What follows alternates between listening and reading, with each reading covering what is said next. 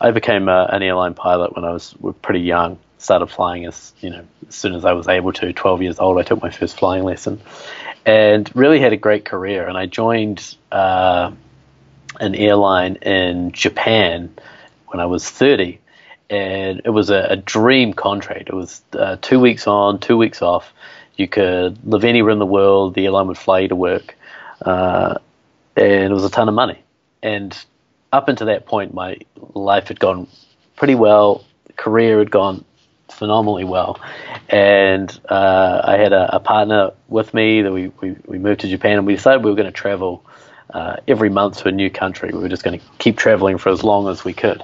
So it was just an incredible experience. We were so blessed. So we lived in Sydney for a bit, and then we lived in Hawaii, and then we were living in San Francisco. And I had this feeling that things weren't, this was not the relationship that I wanted for the rest of my life, and this is not the person I wanted to spend the rest of my life with. Welcome to Men of Abundance, the podcast for those looking to level up their lives by hanging out with some of the greatest leaders and established professionals in our community, living a life of integrity, honor, and the abundance mentality. Prepare to pay it forward with your host, former Army medic turned lifestyle entrepreneur, Wally Carmichael.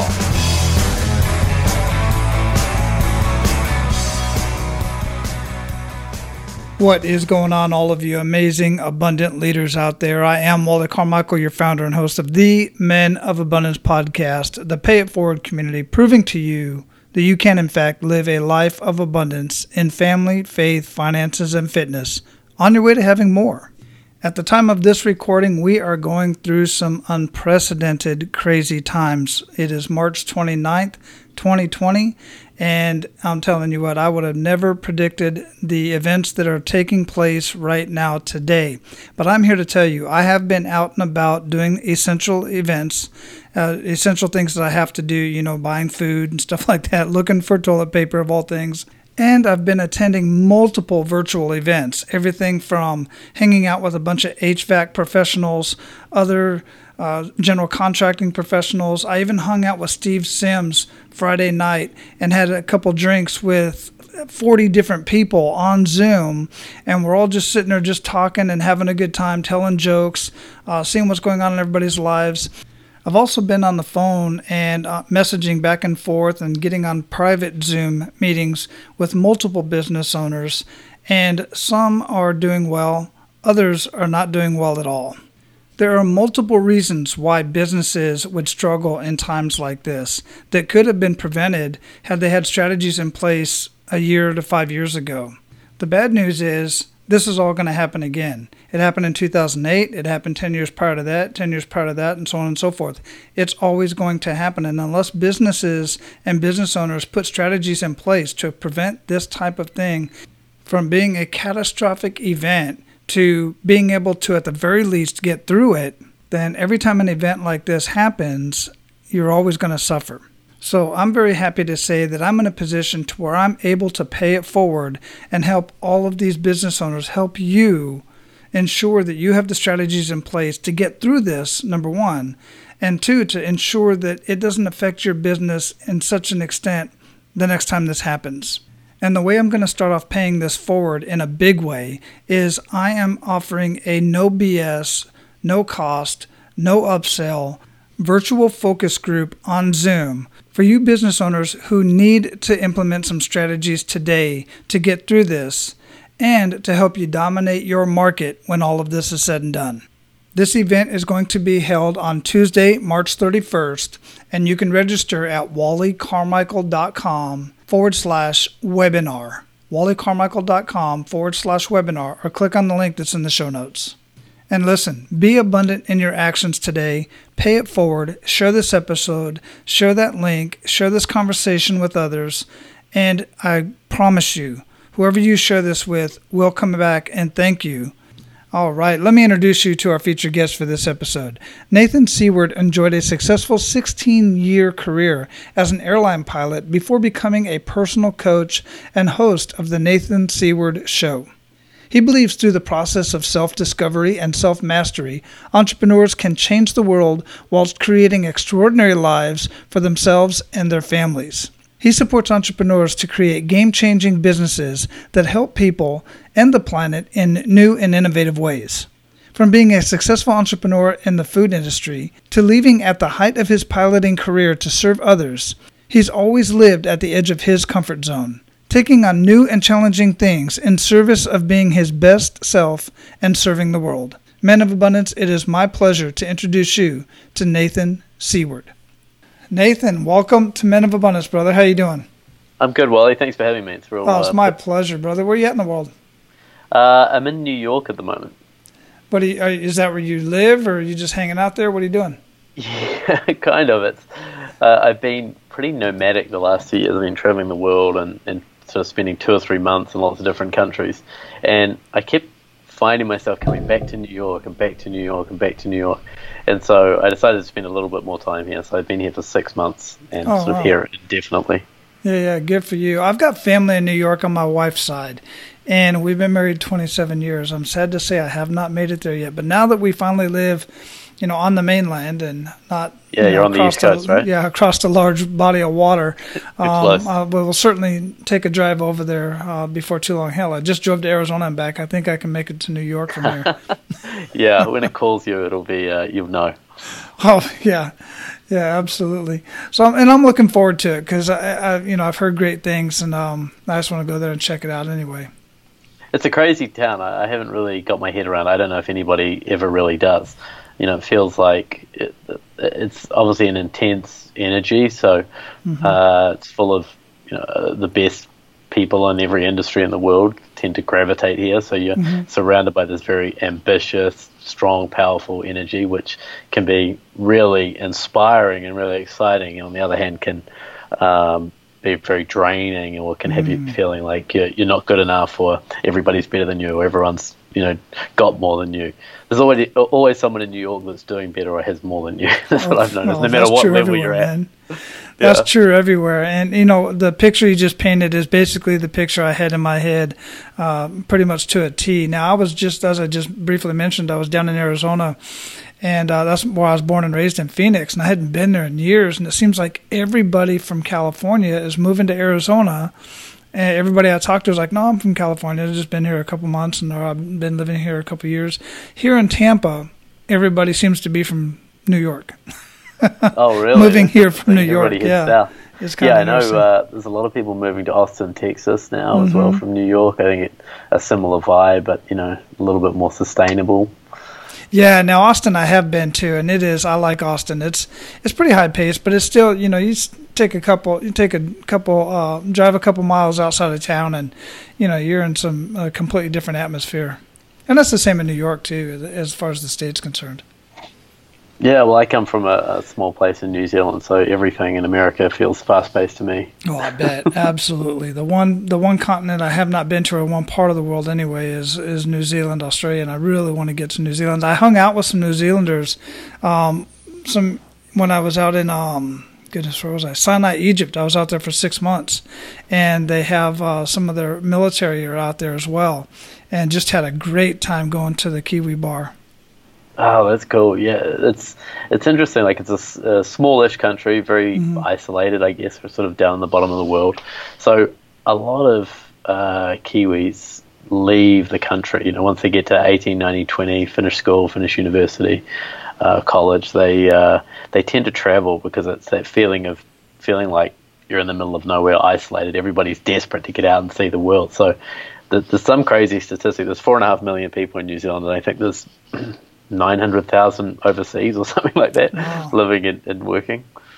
Very interesting. That's interesting to learn, because I had heard, and confirm this if I'm incorrect, but correct me if I'm wrong, but I had heard, because my wife and I, we've always thought about living abroad ultimately when I did retire from the military, and which has happened 4 years ago now, but when we were looking at New Zealand, one of the things was that you have to come with a skill, and not everybody just gets, you can just move there and decide that's now your residence.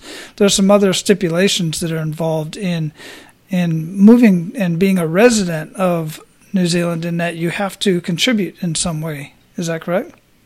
Yeah, I think that's right. It's like everything, when you come from a country, you know nothing about what it's like to immigrate there, right? So Right. I could tell you everything about immigrating to America, but I'm sure. I don't know that much about immigrating to New Zealand. Interesting. But I think that's right. I think, I think it's a certain skill level. I think you have to bring a certain amount of money. So, yeah, I think there is quite strict rules around that. Yeah, very interesting. Very interesting thing to think about, guys. All right, so, man, before we get too much into this is why I told you I don't know exactly how long the conversation is going to go. I like it. Because I'm just a curious dude, man. That's why I like to do this. So I like to start out with an attitude of gratitude. Nathan, what do you have to be grateful for today? Oh man, look, I said to you, I've kept coming back to New York for a long time, and sometimes the city can be quite overwhelming, but I'm just so grateful that I'm here, that I managed to make this happen. It was a dream for a long time, and like I say, coming from New Zealand, everything in America kind of is exciting and feels like you're in the movies to us. So the fact that I get to live in New York and wake up and I can see the Empire State Building out the window, I'm so grateful that I'm able to do that. Yeah, and that's a wonderful thing. That's one thing that I try to get across to so many guys that I talk to is, look, man, you're not a tree. If you don't like your environment, you can change it. And that means physically where you live, too. It's not easy. I'm not saying it's easy, but it's possible. So we're going to get into some of your story and how that became a possibility for you specifically and what made you do that and be able to travel around and live where you want to live, which I just think is amazing and very important to live a fulfilling and life of abundance. But I talked a little bit before we got started here what you're doing professionally, which I really dig and why I wanted to have you on the show. But here on Men of Abundance, we like to get more personal and get to know the man behind the abundance. So if you would, how would you describe yourself? Oh, that's a tough question. It's a good question. I would describe myself when I'm at my best. I'm incredibly loving individual, very curious, very ambitious, very playful and humorous. I'm quite smart and can be brilliant at times. And when I'm not feeling my best, I can be incredibly self-loathing, can be really hard on myself, can always see the worst in myself, can have some addictive tendencies towards alcohol and sex and that kind of thing. So I sort of see myself as all of that. I love all those parts of me, or I try to love all those parts of myself. But yeah, I'm a mixture of all those things. Yeah, that's what do you do in those times when you're feeling really down on yourself? What are some of the things that bring you back to where you really want to live? Because that is who we are. We all have that in us. I know I do. I'll speak for myself, and ditto, the same thing. That I'll binge a little bit on my alcohol, which my wife will always curb me. I'm glad I got her around. And then all the different thought processes and destructive ideas and just being an ass, quite frankly, to some people. I'm very known for doing that. If my wife isn't around, it just gets worse. But what do you do to pull yourself out of those, out of that mindset? It's tough. I acknowledge that it's tough, and that I don't always pull myself out of it.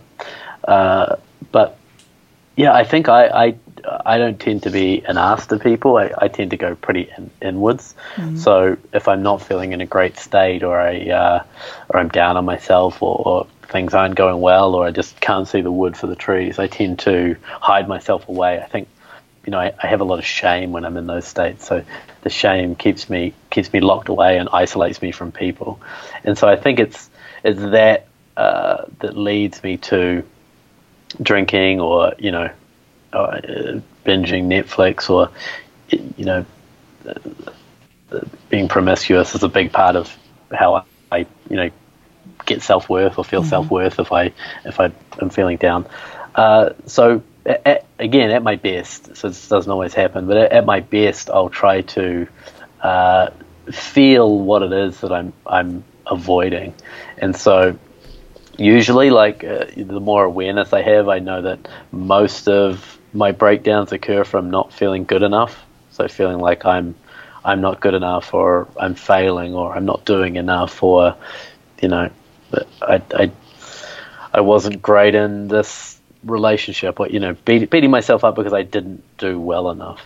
And so if I can sit with that, usually through meditation, if I can sit with that for 20 minutes, 40 minutes, an hour, and just feel, God, I'm feeling not good enough. I'm what's that feeling? Oh God, yeah, I feel like a failure. Oh yeah, I can feel that in my chest. That hurts in my chest. I notice that if I can give that feeling the space to be felt, it just eventually moves through me.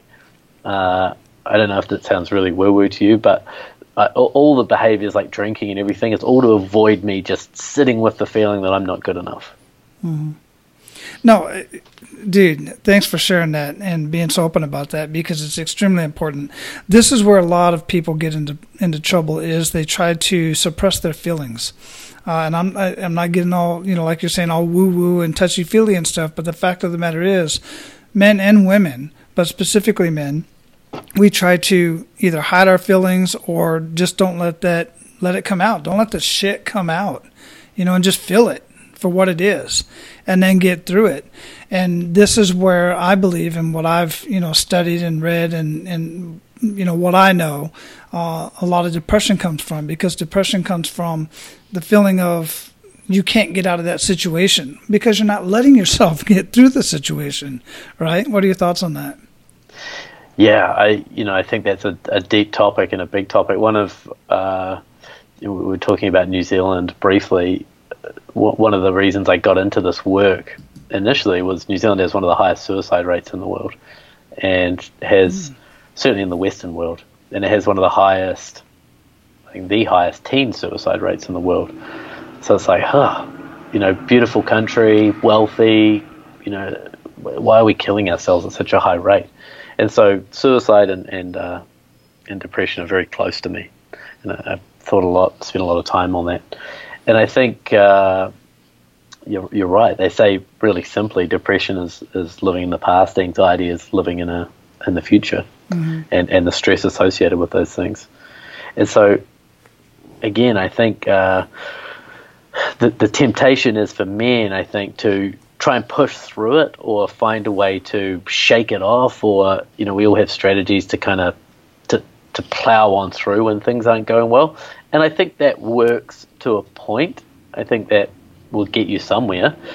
But I think if you want to have true transformation, if you want to have something that actually moves you through it for good, it is allowing yourself to feel it. It is allowing yourself to go, man, what is the thing that keeps this coming back to me? And like you say, for depression, instead of trying to get out of it, what if you allowed yourself to sit in it and really feel into what the root of that was? Yeah, absolutely. What do you think is, from what you've been researching and whatnot, what do you think is the cause of such a high suicide rate in New Zealand, especially amongst teens?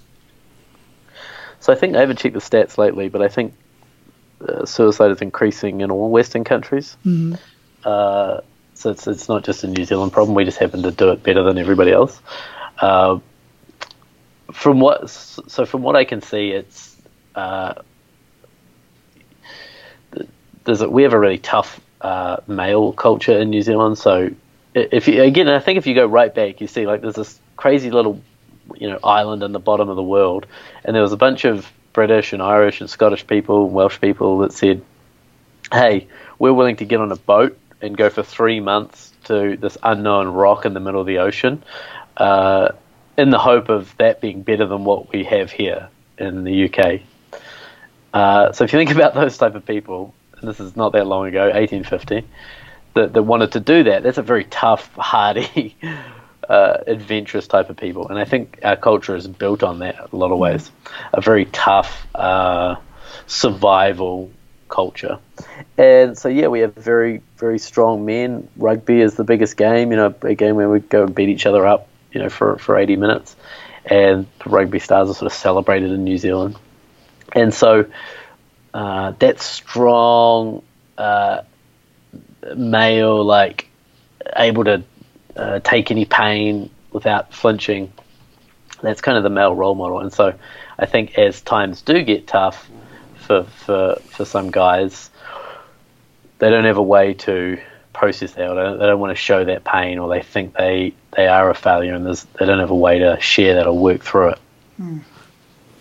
Yeah, that makes sense, and that's consistent with really what I've learned within the military family is, that's kind of being that mindset, and that ideology is slowly being broken, but still we have so many different male egos that just think they got to do everything themselves, and the fact is that's the worst way to take care of issues like that specifically. Well, how does it work in? I know the veteran suicide or depression issue is a big issue. I don't know that much about it. Do you know sort of about that, or what might lead to that? Is it a similar thing?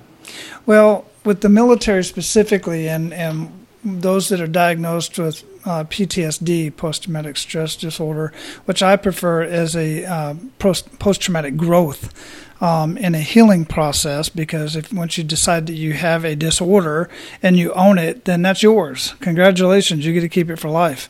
That's my mindset on it anyway, and you got to really get into a growth mindset, which you can call it post-traumatic because you had a traumatic incident, and the same happens to first responders, and quite frankly, one of the largest populations with PTSD are foster children, because they're unwanted from birth, and they're unwanted throughout their entire teens until they're 18, and then they're told, "Hey, you're an adult now. Go out into the world and thrive," and they don't. And a lot of them, quite frankly, join the military. So they join the military with a lot of these issues, and then over the course of the last 10 years or so, and then of course you still got Vietnam veterans and stuff as well who got no help when they came back from war. They go over there and they do things and see things that humans should not see or do, that normally, quite frankly, Americans don't normally see or do. Other countries see that from birth, death and destruction and stuff like that because of the environment that they grew up in. But for Americans, generally not. So it's just not natural. It's just not normal. I'm not saying it's normal for anybody, but the fact of the matter is they're adults and they deal with this. Then they come back and they try to reintegrate into what we refer to as normal society. And normal society does not understand what these men and women have gone through and what they've seen. And they act like they do, but they don't. And so it's frustrating to the veteran. And then on my side, what I do as a business and life strategist is I work a lot with veterans who decide to start their own business, which in itself is a stressful environment. Yeah. Extremely stressful. They think it would be easier to work for themselves than work for the man, and I'm here to tell you it is not.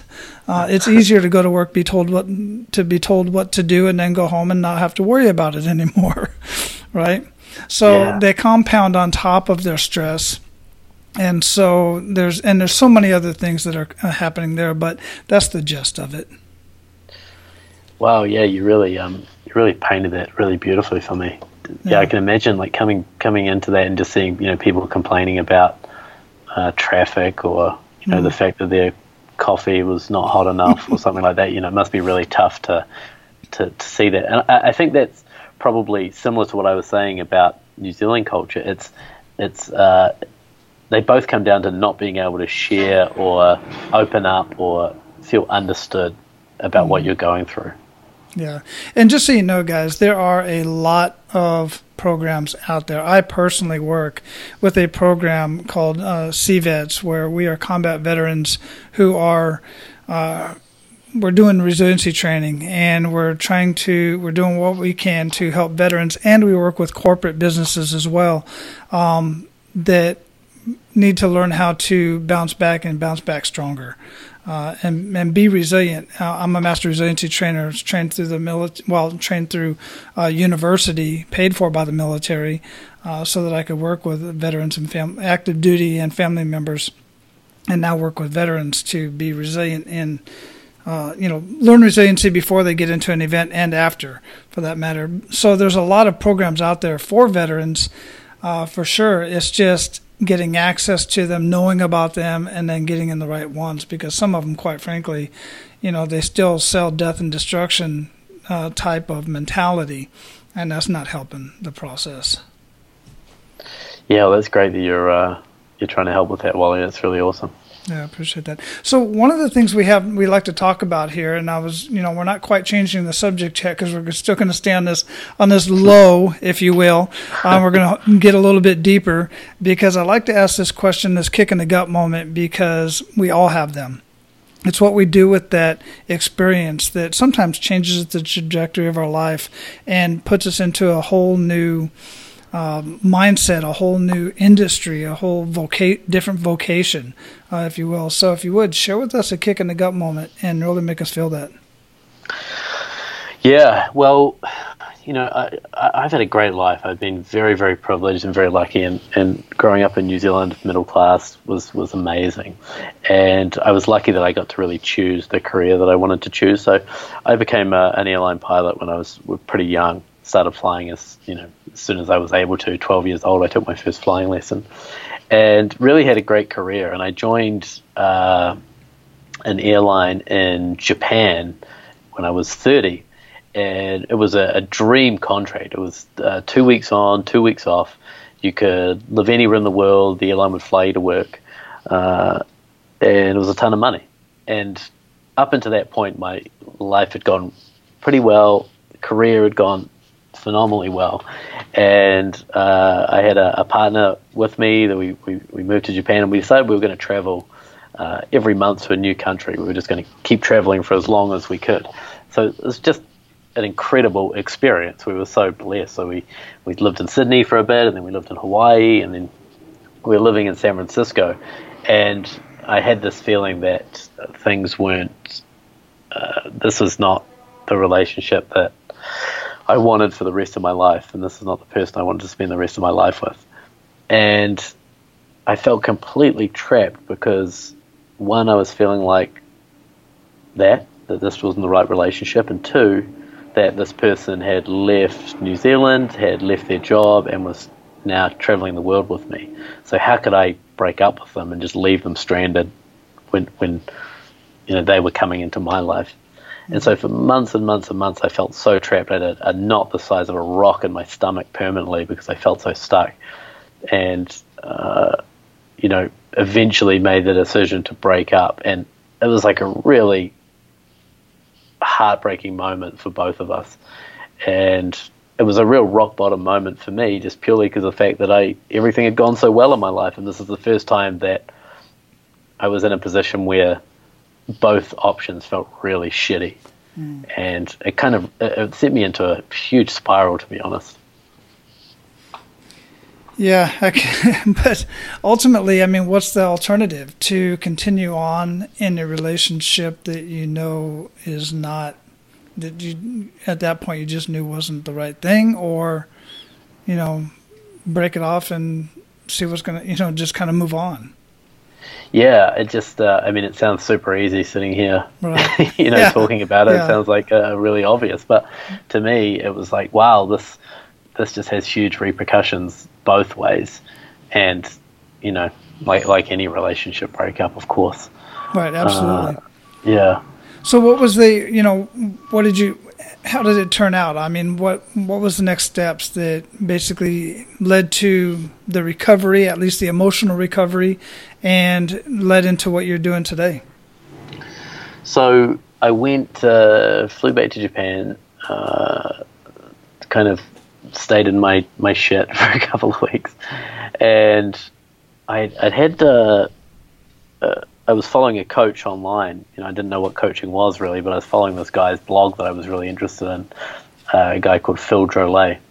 And he wrote a newsletter email saying that he'd just spent the last 3 months completely disconnected in the mountains of California, and he was finding, spiritual depth and levels of consciousness that he couldn't believe and didn't believe were possible. And I'd never read an email like this. I'd never heard of that kind of conversation before. So I emailed him back and said, wow, that's crazy that you've been in the mountains. And he said, hey, would you like me to take you on a sort of a 90-day journey similar to what I've been through, and I help you out? And I said, no, life's pretty good. I'm not really into that sort of stuff, but good for you. You keep doing it. And then this breakup happened. And I dug through my email and went, hey, Phil, is that offer still open to, I think I might need your help. And what progressed from there is the most transformative period of my life. Phil took that rock bottom moment and that breakdown that I was in and turned it into the life that I have now, which was becoming a coach, leaving my flying career, figuring out exactly what I wanted to do with my life, who I wanted to serve, the kind of relationship I wanted to be in. So, yeah, I was lucky that rock bottom moment became a springboard for everything that I enjoy today. Awesome. Absolutely awesome. It's funny how it's such a similar conversation that a lot of guys have with themselves when it comes to getting that type of coaching and life coaching, or any type of coaching, any type of help outside of our high school football coach or baseball coach or rugby coach. It's like we don't get coaching outside of that or college, if any of us have the privilege of doing something like that in college. It's like, why do you think that you can continue on in life without that sort of assistance? Or you can do it, don't get me wrong, but there's just so much more to learn, and it's done so much quicker with somebody by your side who knows what they're doing. Oh, totally. And I guess we know that because we're on the other side of it. Mm-hmm. It's hard if you haven't experienced this before. Well, one, you just think, I think for a lot of people, you think, well, if I need help to live life, what does that say about me? Mm-hmm. And so I think it's often looked at as this remedial thing, that you're failing at life, so you need a coach to help you. But that's never how I approach my clients. I look at my clients and go, well, you don't need me. Nobody needs a coach. Mm-hmm. You all have great lives. I work with really top performers. You don't need it. But, nobody got to the Olympics without a coach, right? You would never think of somebody going to the Olympics and just doing it on their own and just thinking, well, this is the best way. If I need help, then it's not really a win. That would seem like nonsense in the sporting arena.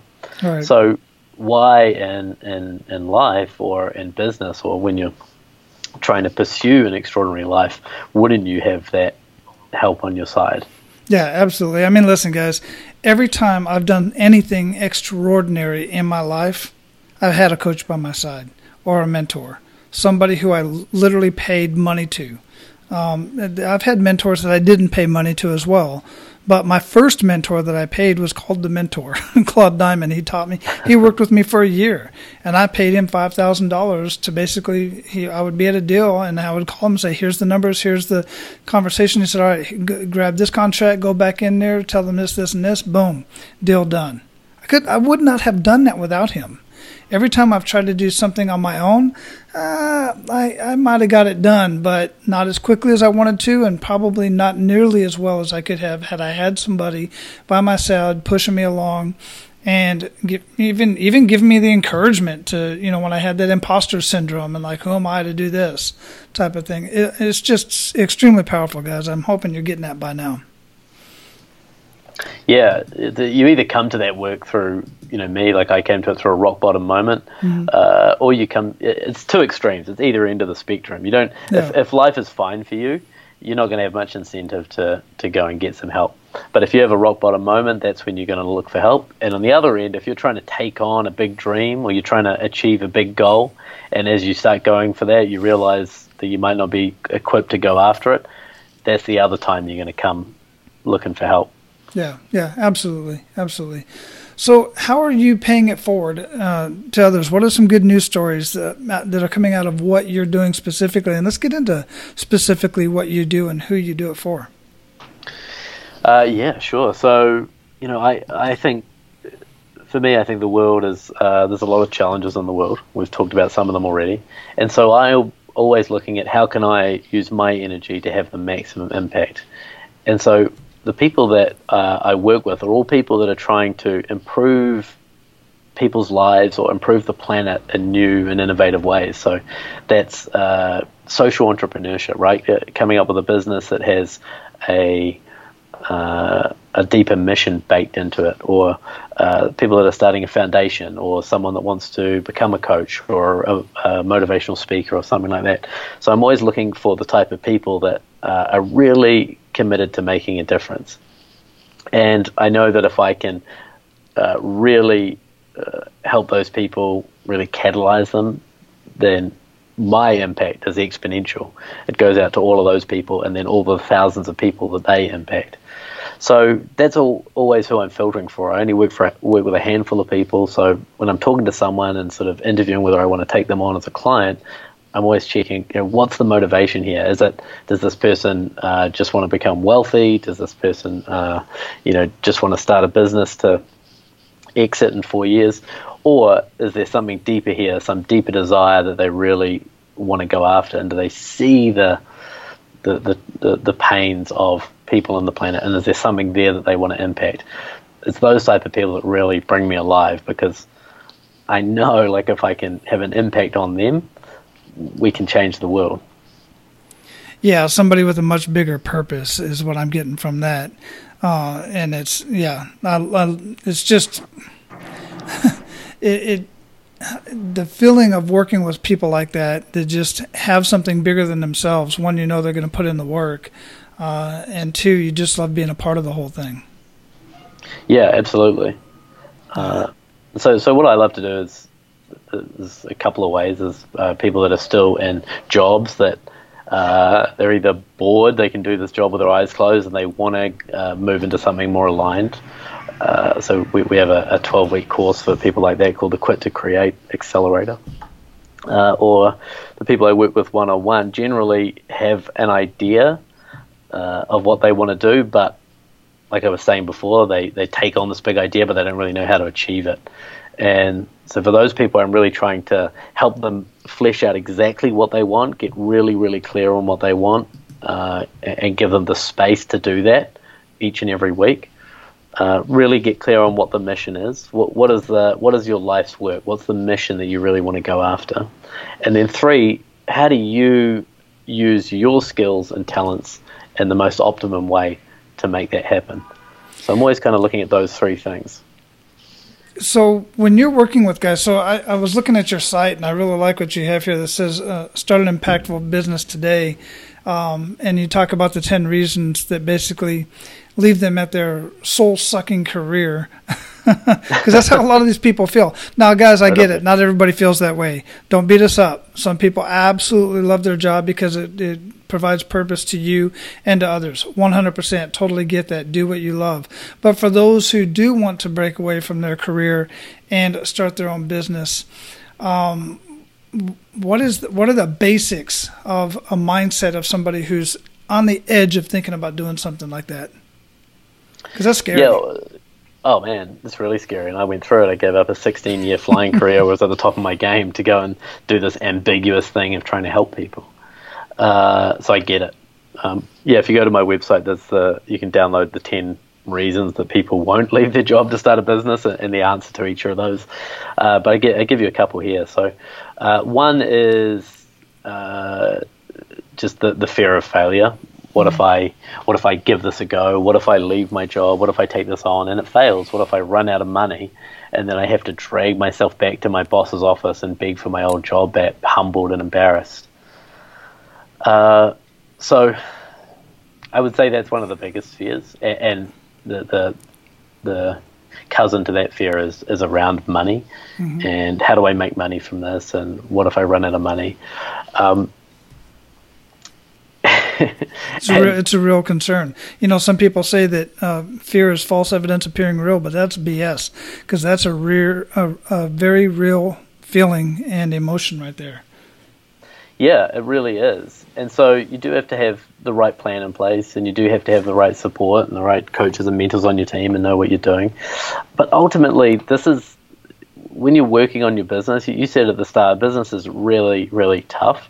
But what I've found in myself over and over again is, I'm creating something that's mine. I'm creating something that is based on what I want to give to the world, is something that is an expression of my gifts, is the mission that I want to go after. And so I try to always come back to that even if it gets hard, or even if I'm stretched financially in a certain month, that there's nowhere else I would rather be than putting my energy into this project. And if you gave me $1 billion tomorrow, I would still be doing some version of the work that I'm doing. I would still be trying to help people find purpose and find mission and realize their gifts can help change the world in some way, I would still be doing that. So I take a lot of heart in that if you find the right thing and go after it, that is the reward in itself. Yeah, I totally agree. And I'm literally the same way, because I don't have to do what I do as a business coach, as a business strategist. I could sit back and enjoy my income and be retired 100%. But I just choose not to do that. What is it that gets you going? What's that? What is it that gets you doing that? Well, what gets me doing that is partly what we were talking about earlier. Is my mentor, one of my mentors, Carl Bryan, his brother committed suicide. I think he was 23 years old when he committed suicide over a failed business deal, and Carl was 16 at the time. And Wow. Carl's one of the top business coaches in the United States, or at least last year was voted in the top 11, up there with Tony Robbins and many others.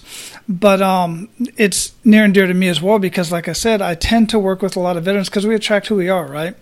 And so a lot of veterans that already have issues, let's just say, and then they want to go into business. And like you were saying, you have this passion, you have this thing that's bigger than you that you want to provide to the world. But the problem is, most of these folks, they have the passion, they have the energy, they have the desire to do it. They just, quite frankly, do not have the business acumen, the business mindset, and the business skills to pull it off. And 5 years later, they're burned out. Their wife their spouse, whoever it is pulling their hair out, stressed out because their hair's falling out, or their hair's falling out because they're so stressed out. It breaks up marriages, it causes ill health, and it causes suicide. So what I'm doing and why I'm doing it is to ease the business stress that is caused by poor business practices and relieve that stress so that they can get their health back and start spending more time with their family instead of all their time and money in the business. So that's really where my passion comes from. Oh, man.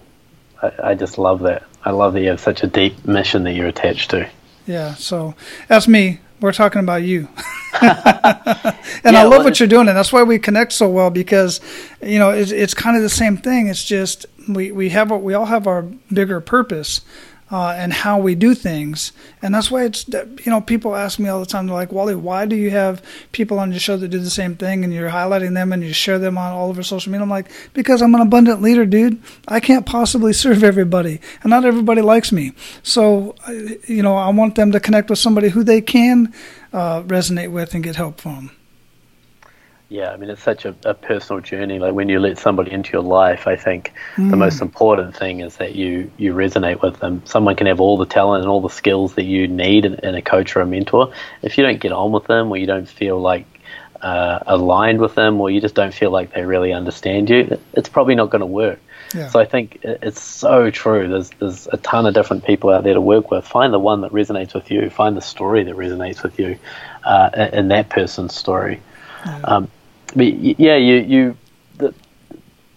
What you touched on before, when I first started my podcast 2.5 years ago, it was the sole reason was to try and understand this high suicide rate.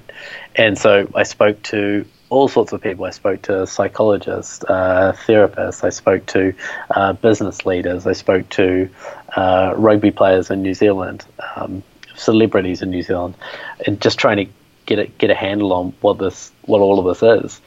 And the reason I do what I do now, which is try and help people build a mission-based business, what I call an impactful business, impactful in the way that it impacts the world and also impacts your life positively, is because, talking about suicide for 1.5 years on the podcast, it can be quite dark and quite heavy.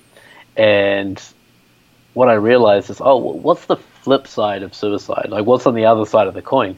And it's living an extraordinary life. It's living that a life by design. And so that's when I moved into what I'm focusing on now, is to go, okay, you can't focus on suicide to end suicide. You have to focus on how do you take people towards an extraordinary life. 100%. And so that's where I put my energy now. It comes from a very similar place to you. Yeah, and that's with the Nathan Seward show. Yeah, exactly. Yeah, absolutely, man. And I haven't had a chance to check that out. I actually did check you out when I was looking you up, because I do stalk people just like I do with clients. People that want to come onto the show or get pitched to me, through like Brooke sent me over your information. And I noticed that you was on Mark Mawhinney's show, The Natural Born Coaches, who actually was one of my first coaches I hired as I got into coaching. Oh, wow, that's cool. Yeah. And I stalked him for a long time. It took a good 6 or 7 months before I actually hired him, and he was recommended by multiple people. And since then, I've just hired so many other coaches because, like you and the other, with the other podcast, I started my podcast. I got coaches to teach me how to podcast. John Lee Dumas, Mark Asquith, and some others. And then when people started asking me to coach them to live a life of abundance like that I currently live, I was like, I don't know where to start, guy. I would love to, but I really don't even, I was not looking for that, and I don't know where to start. So I hired a couple coaches. Mark was one of them. So, it's just, there we go back to hiring coaches again. But it's important to get educated and learn from people who are doing what you want to do anyway. Yeah, absolutely. I think I've spent over 120,000 or something on my own coaches and courses and business coaches. And yeah, I think you just have to, especially if you're in this business, right? There's no point, trying to enroll people to work with you when you're not working with coaches yourself. Exactly. That's like going to a doctor who says, like going to a doctor who says, I'm a doctor and I suggest you do this, that, and the other. I don't believe in doctors, but you got to do what I tell you to do. Yeah. I personally don't go to a doctor. It'd be an odd way to operate. Anyhow, so brother, we're at the point where we're going to pay it forward. You ready to do that? Absolutely. Excellent. So share 1 to 3 actionable steps that men of abundance can take today. Sure. So I think, the first place I always start is to get really honest with yourself. You may need help with that. You may need a coach or a mentor to help you ask the right questions to get really honest with yourself. But you can do it on your own, just by journaling or being really clear on where am I at right now. If I was being really honest with myself, if I was just taking the emotion out of it and just putting a really critical eye over my life, what is working? Like, what's working for me? What's not working for me? How do I feel right now, day to day? Do I wake up inspired, excited, feeling alive? Or do I kind of wake up exhausted, drag myself out of bed, check my phone? So get really honest about where you are in your life. I think that's always you can't overestimate how important that step is. Mm-hmm. First of all. Second of all, what I do with all my clients, and it's not magic. I always look at where you want to go. What's your 3-year vision? And I get really, really clear on that. So take the time this weekend to go and sit down and go, in August 2022, what would blow my mind if I was able to achieve it? What would be an incredible life? And look at all the areas of your life. Go, what would I want to be doing in my career or my business? What would I want my relationship to look like? What do I want my finances to look like? What do I want my spirituality to be? And how do I want my days to look? I think is really important. How do I want to spend my time day to day? So have a look at that. Get really clear on your vision. And then the third thing, work out what is the smallest possible step that you can take today towards that. And so it's not going to be quit your job and start a business. It's a massive step. It takes a lot of planning and a lot of preparation, but it might be register the domain name of the business idea that you have. It costs you $15. Mm-hmm. So those are the 3 things I would do. That's what if ever I work with a client, that's what I'm going to do. I'm going to get really honest with you, create a big vision, and then take the first small step. And there's no reason why you can't do a version of that yourself this weekend. Absolutely not. No, I agree with that 100%. What rituals make the biggest impact in your life, Nathan? Every morning, I have a cold shower. I've done that for 5 years, and it's an immediate state change for me. And then I go and plant myself down, and I do anywhere between 15 minutes and an hour of meditation. And in terms of, it's boring, it's oversold these days. Everybody talks about it. But in terms of bang for buck, cold shower and meditation, nothing shifted my life or continues to shift my life bigger than those two things. Yeah, it is oversold. I'm using air quotes, if you will, but there's a reason for that. It works. It absolutely 100% works. I can't wait till it gets cold again here in Florida because, quite frankly, I can't take a cold shower in Florida. The water don't get cold. It's just not getting cold. And I'm not a cold weather person, but I do enjoy getting up in the morning and I like a hot shower after the workout and then turning it ice cold for the last couple minutes. I just love that. Plus, I like swimming in our community pool. I'm the only one that swims in the community pool in the wintertime when it's 44, 45 degrees air time, but the water's warmer than the air, so I just love it. It's so exhilarating. It's so good. The funniest thing happens to me every morning. I get up and I go and I turn the cold shower on, and I feel the spray of the cold shower coming over me, and then I go, maybe I won't do it today. Maybe I'll have a hot shower. I've done enough cold showers. Maybe this is the day I just give myself a break. And I go, no, come on, sit there. And then I turn around and then I stare into the mirror for a bit, and then I mess around, and then I go back to the cold shower, and then I put my hand in, and then I take it out again. And I do this whole ridiculous ritual for about 6 or 7 minutes every morning until I finally get in there and do it. But it's that ritual that's where the power is. It's all of my stuff, my ego, my resistance, everything that stops me achieving anything in life shows up. That's the first thing I have to overcome every morning, is all the excuses every morning.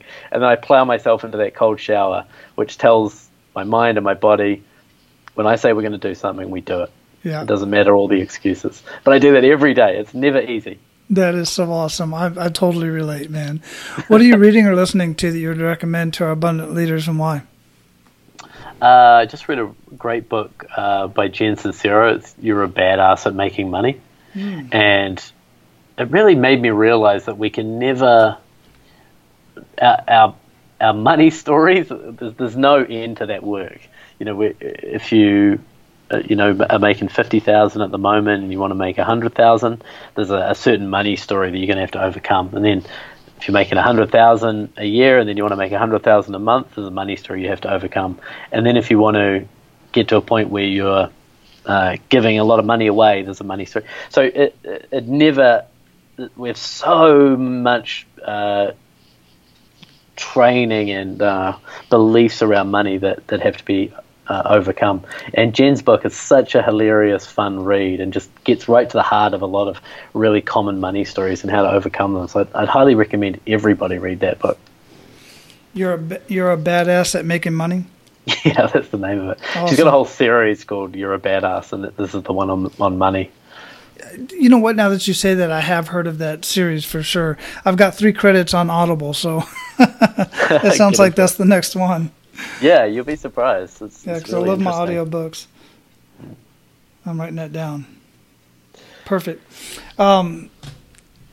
Yeah, thanks for sharing that, man. And mindset is just huge. It's your thermostat, guys, that you have to continuously adjust, because you've all got a thermostat. We've all got it. And our thermostat's on money, our thermostat's on our health, our thermostat's on relationships. If you want something better, you got to adjust your thermostat, and it's not easy to do. Get a coach. Well, can I give you an example, Wally? Go ahead. Yeah, get a coach. I mean, we're coaches, so we're a bit biased, but yeah, get a coach is an easy way to overcome it. But here's something that's sort of unexpected, right? Like this is how it works. I was reading through doing the exercises on my money story, and one of the things I realized is, my dad. Since I was about 25, I earned more money than my father, and he's made a couple of comments over the years that sort of made me feel a little bit bad about that, or made me feel like he might have been a little bit jealous, or that I was, you know what I'm saying, right? Like he just, it's a weird scenario to earn a lot more money than your father. Yeah, and so hard to explain, but I get it. Yeah, and so as I was doing these money stories, I kind of was writing out the beliefs, and one of them that came up was, the more money I earn, the less my father loves me. And, we could do a whole podcast on just, our parents' love and, and how much that affects us. But realizing just that one belief and how that just that belief alone, how that would subconsciously stop me from making money because I don't want to lose the love of my father, is huge. Just understanding that line of programming is within me.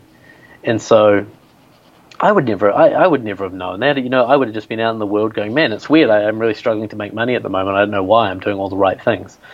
But there's these underlying beliefs that unless we bring them out to the surface, we would never know that they were there.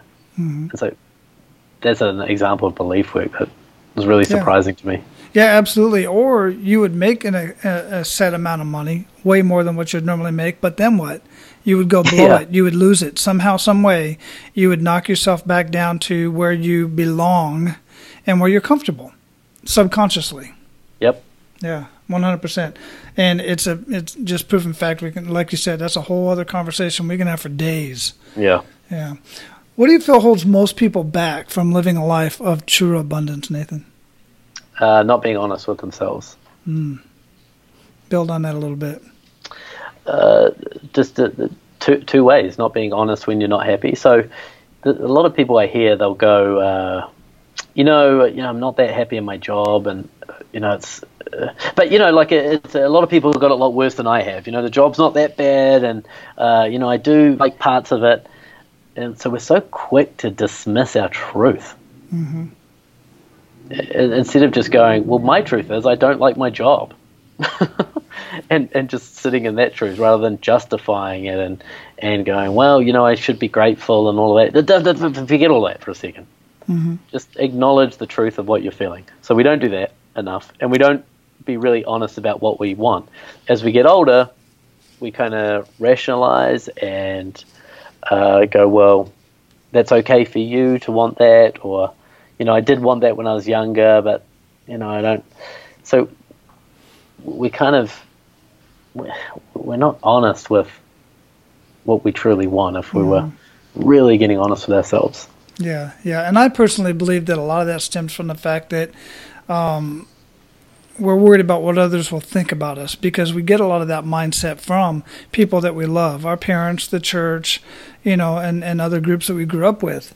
Like, for instance, I want to earn more money, but I shouldn't because it's evil, or, I'm taken away from somebody else, or any number of things. So, yeah, I totally get that. Thanks for sharing that. So what does being a man of abundance mean to you?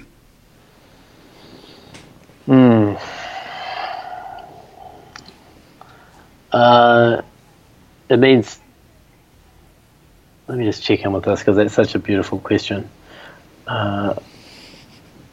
It's realizing that,